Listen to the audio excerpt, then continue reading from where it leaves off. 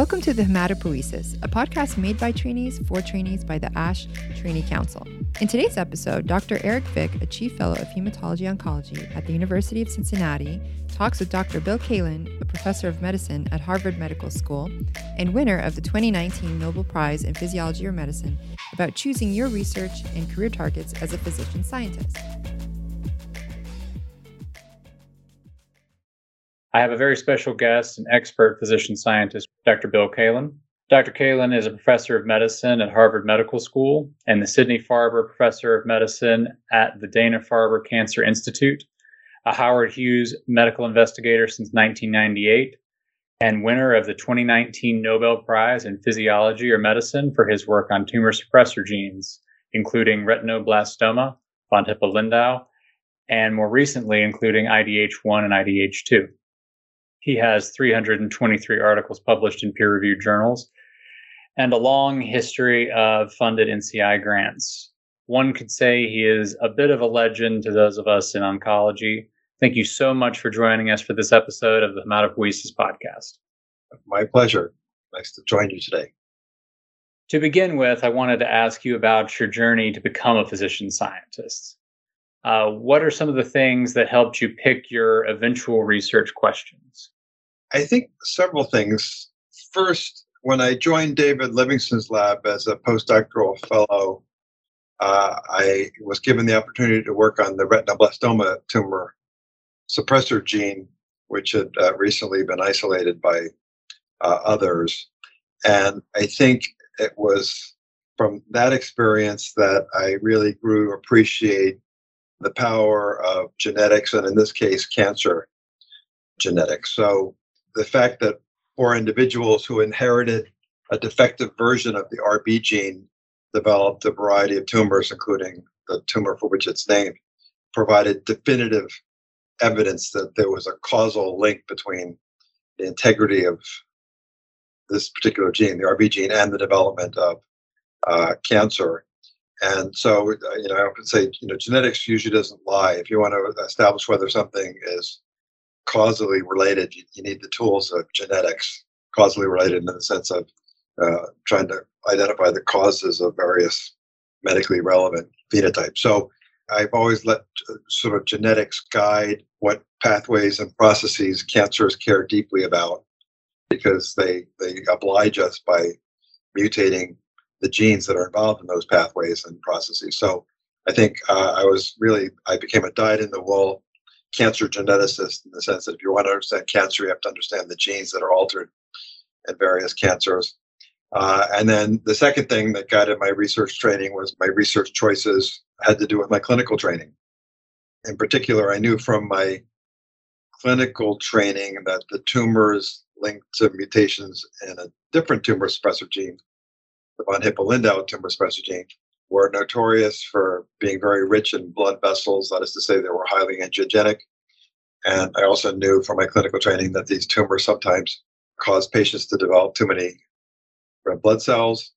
That is to say, to experience what some would refer to as paraneoplastic erythrocytosis. And what angiogenesis and erythropoiesis have in common is that they're normally induced when cells or tissues aren't getting enough oxygen. So that was a clue that by studying the VHL gene, not only would we hopefully learn about specific cancers such as kidney cancers where VHL mutations are common, but we might also learn about how cells sense and respond to changes in oxygen, which turned out to be true. So I guess a long answer, but I think short to summarize, guided by genetics, and also I try to be guided by clinical clues. Excellent. So it sounds like it was kind of for you, really a true combination of the clinical aspect of things and the more classic research training. Absolutely.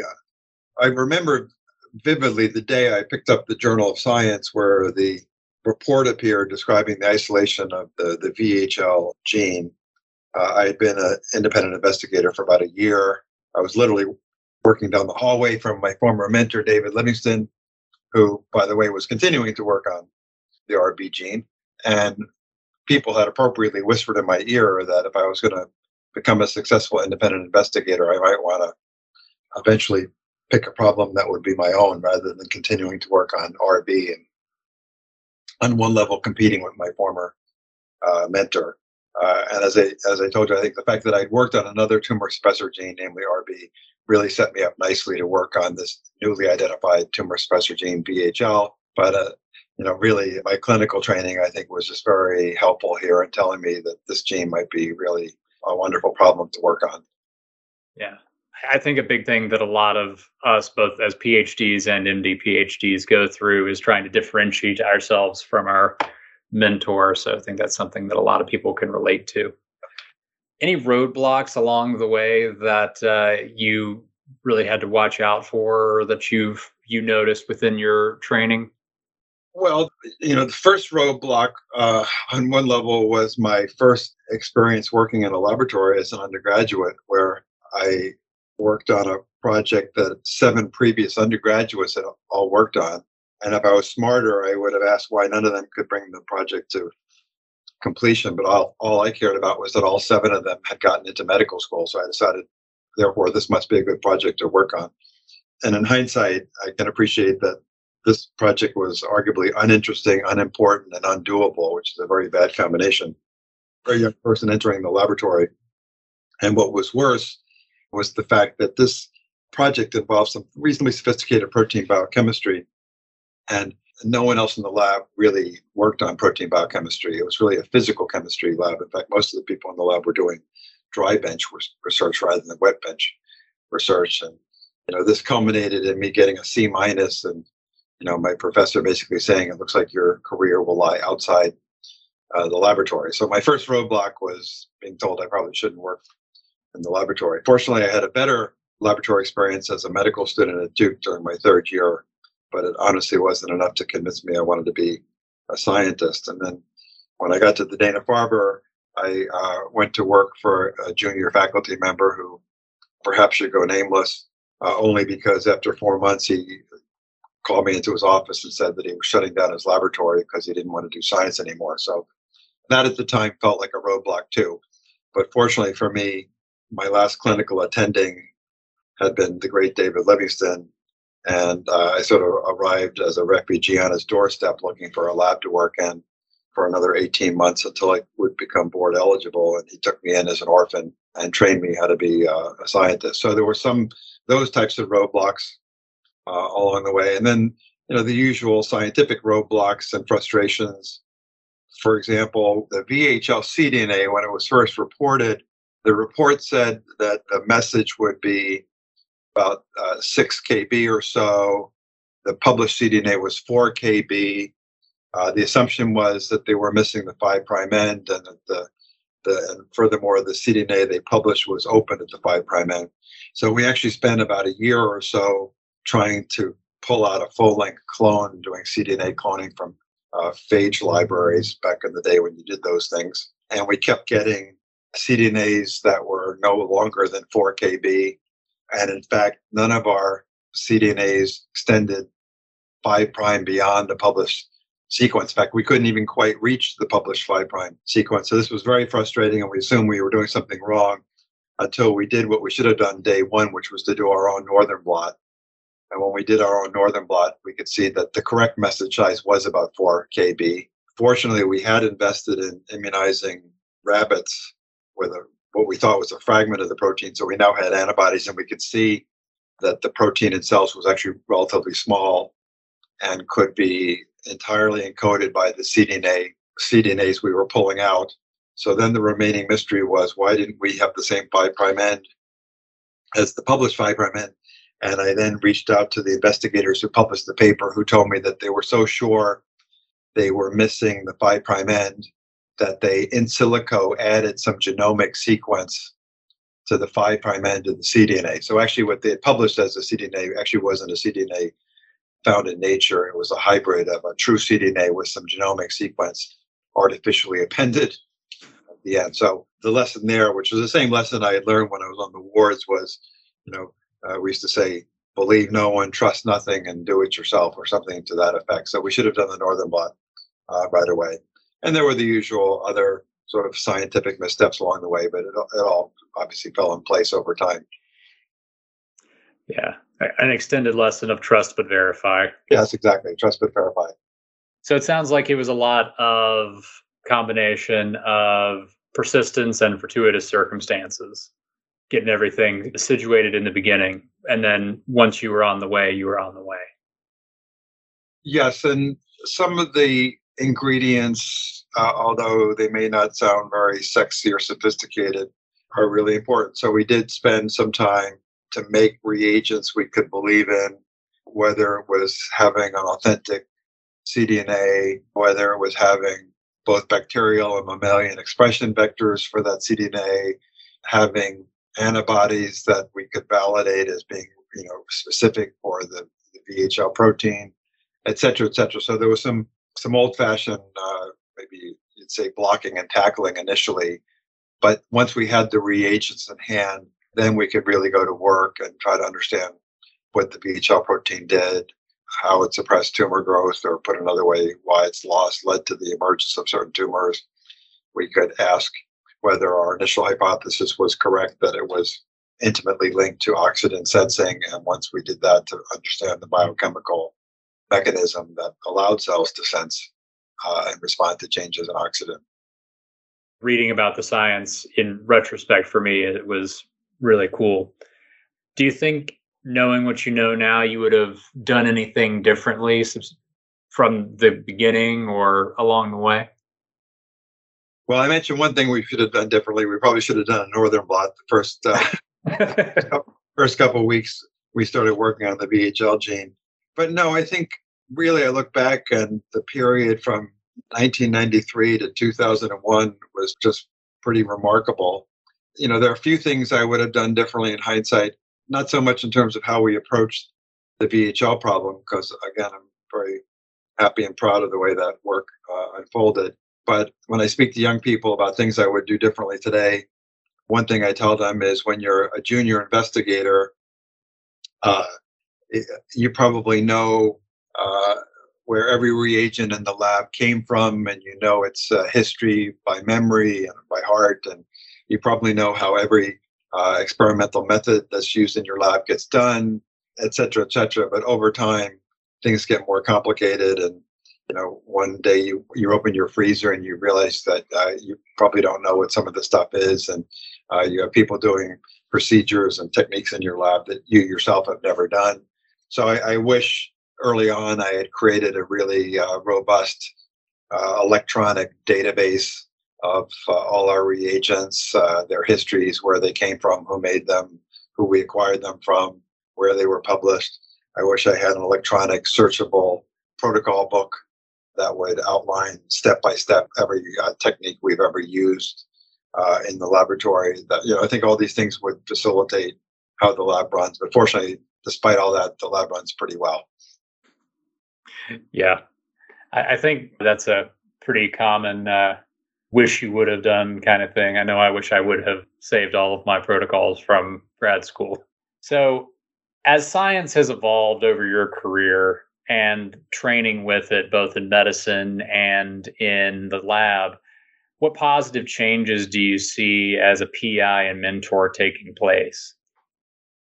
Well, I think certain things that we used to do, let's take as an example, DNA sequencing. The sequencing used to be very laborious, very time consuming. You spent hours and hours struggling with these ultra thin DNA sequencing gels. There was an art and sometimes a little bit of magic to even processing the gels in ways that you could then dry them down, get the autoradiograms, and read them. And arguably that wasn't the best use of anybody's time. So thank goodness now we can sequence so easily, so rapidly, and we can free up that time and mental bandwidth to focus on other things. So I certainly look at some of the technological advances and marvel at them. Another related to, there used to be quite an art to making various cDNAs that might carry certain mutations or might, in some cases, encode for chimeric proteins that would contain different subdomains. But of course, now if you wanted to, you could just go to your computer and have a company synthesize the relevant cDNA in a form that's ready for subcloning. So, I think that's all really good that we can now focus on other types of questions and not be consumed by what some might refer to as sort of molecular scut work, and really get to the experiment that much quicker. I also look at papers today and look at the required technical sophistication of papers and the amount of data that's sometimes required in papers. And slowly the bar has kept moving up and up and up and up. And I think that's one of the things that contributes to the lengthening of, for example, postdoctoral fellowship training periods. And I'm not sure that that's a good thing. So I've written that, maybe we need to go back to having papers that have maybe a fewer claims, but more lines of evidence to support those claims. But every paper doesn't have to be a soup to nuts, tour de force, beginning to end sort of story that, in other words, we used to publish, each paper was, you might think of as sort of a chapter of a story. But I think, unfortunately, now papers sometimes feel like you have to have the whole book, you have to, and I think that's really asking too much. I know quite a few postdocs who would be glad to hear your opinion on that. So I was looking at your lab's website and looking at the whiteboard in the back that said, most great discoveries start with an unexpected result and a receptive mind. And I just wanted to ask if what that meant to you and whether or not we should try to remain really focused in our targets or try to keep an open mind and move from target to target as we need to. Yeah, and first of all, I'm a little bit embarrassed because people smarter than me have said variations of that before I said it, but that was my wording of it. I think it's true that if you look at the history of many discoveries, they often did start with a result that was unexpected, perplexing, in some cases, frankly, unwanted. But scientists still pursued that perplexing result, even if, or in some cases, because it didn't conform with their initial hypothesis or their initial model. And I've heard the laureate, Greg Mello, say that it's likely that many discoveries could have led to major recognition, changing the way we think about things, maybe even prizes, often probably wind up in the waste paper bin because someone just couldn't get their head around what this result was trying to tell them. So I think it's really important if you're a scientist that you go where the data take you. And really, I think that's the exciting thing about science. If every time you do an experiment, you get the expected result, then it's probably not much of an experiment. It's probably almost, it just means that every question you're asking is almost self-fulfilling or fairly pedestrian. I think a good scientist should hope on occasion they get an unexpected result, because that's when you really have an opportunity to learn something you didn't know before. And it's one of the reasons why I've always bristled when in grant applications they ask you for, I think they're called Gantt charts or something like that, where you say what you're going to be doing in years 3, 4, and 5. Because if you're really doing in years 3, 4, and 5 what you thought you were going to be doing in years 3, 4, and 5, then it suggests that either you just put blinders on and you didn't follow any unexpected results, or what you were doing was really more like engineering rather than science, and everything was so predictable that you could predict for years years ahead what the results were going to look like. Well, that's also good to hear, because I know that we, on more than a few occasions, get some unexpected results. But maybe we should elaborate a little bit in two different ways. One is, I remember having a postdoc who came to me really disappointed, and he said he had gotten a quote unquote bad result. And I said, well, let's talk about what you mean by a bad result. So a bad result might mean to some people that you're disappointed by the result, but really on further reflection, it's really a bad experiment, meaning you're missing one or more critical controls, and hence you really can't even interpret the result. So I would call that more of a bad experiment than a bad result. But I said to him, then there's the other class that we were just talking about, which is, the quote unquote bad result really just means it didn't conform to your prejudice. But if that's what you mean by bad result, then I reassured him that the result is the result. It's neither good nor bad. If the experiment was done properly and it's a well-controlled experiment, that is the result. So the result is the result. So he said that was very helpful for him to be reminded that the result is the result. If you can criticize the design of the experiment, but the result is the result. So I think that's really important for people to remember. I agree. So one thing that I think physician scientists specifically struggle with is trying to balance the responsibilities of the clinical responsibilities and the research responsibilities, especially early on, trying to hit that gauge of what's the right amount of my time, Yes. as we all strive for the 80-20. Yes. Is there a best way to do that, or is that just something that we all have to kind of feel out as we go? I think it's feel out as we go, but I think there are a couple guiding principles. So, for example, when I was first getting started as a young physician scientist, if someone had told me that eventually I would stop seeing patients altogether, I would not have believed them. And I probably would have even violently pushed back against the notion that there would ever come a time when I would not see patients. But I think over the course of time, my calculus in terms of where I could best spend my time changed. And also, as the old saying, common things are common. There were some things that were exciting to me when I first started doing clinical care that became less exciting as I saw some of the same things over and over and over and over again. And especially in oncology, often that involves very disappointing outcomes that were hard to watch. And so I thought I would try to do whatever I could do to join the army of people trying to maybe push the field forward a little bit so we would eventually have better therapies for patients. So I think it's a very individual decision when you do or don't walk away eventually from seeing patients. But I think the other thing that colored my thinking early on was, I don't think the world needs another scientist who's a B or a C. So I always tell people, if your choice is between being an A clinician and a B scientist, probably better to be an A clinician. And I knew, at least for myself, but I suspect this is true for most physician scientists, that if you really want to be an A, really takes tremendous commitment, just as it takes tremendous commitment to be a first-rate clinical doctor. So I just felt that if I was really going to measure myself against some of my scientific heroes, I really needed to devote effectively full-time to doing scientist. And I think I decided correctly early on that I never wanted anyone to say that Bill Kaelin was a good scientist for a physician.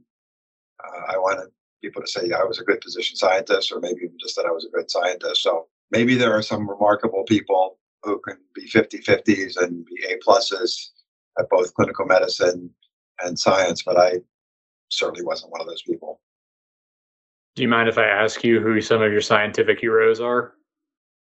So some of my scientific heroes have been people like Mike Bishop, and this is going to be a partial list, by the way, but certainly people like Mike Bishop, Bert Vogelstein, Chuck Shear, Bob Weinberg, Bob Eisenman. I mean, there's a host of them.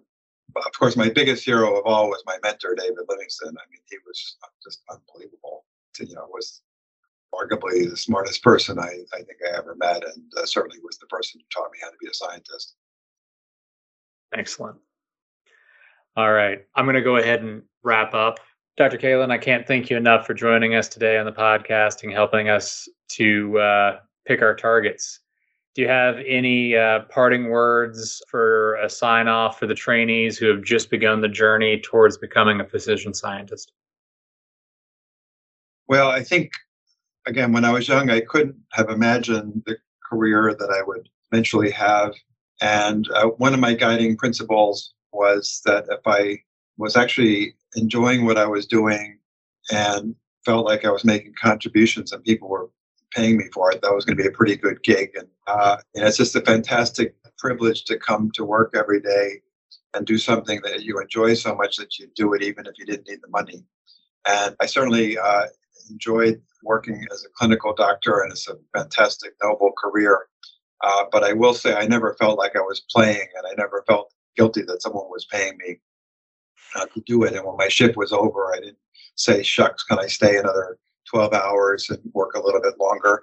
So it's a very different type of career to be a clinical doctor. But I've just, again, I feel like I've been very lucky to sort of by accident become a physician scientist and have this career that, as I said, I really feel guilty that people pay me to do it. Well, successful by any practical definition. Thank you so much for joining us. Okay, great. Thank you. Good luck to you. I appreciate it.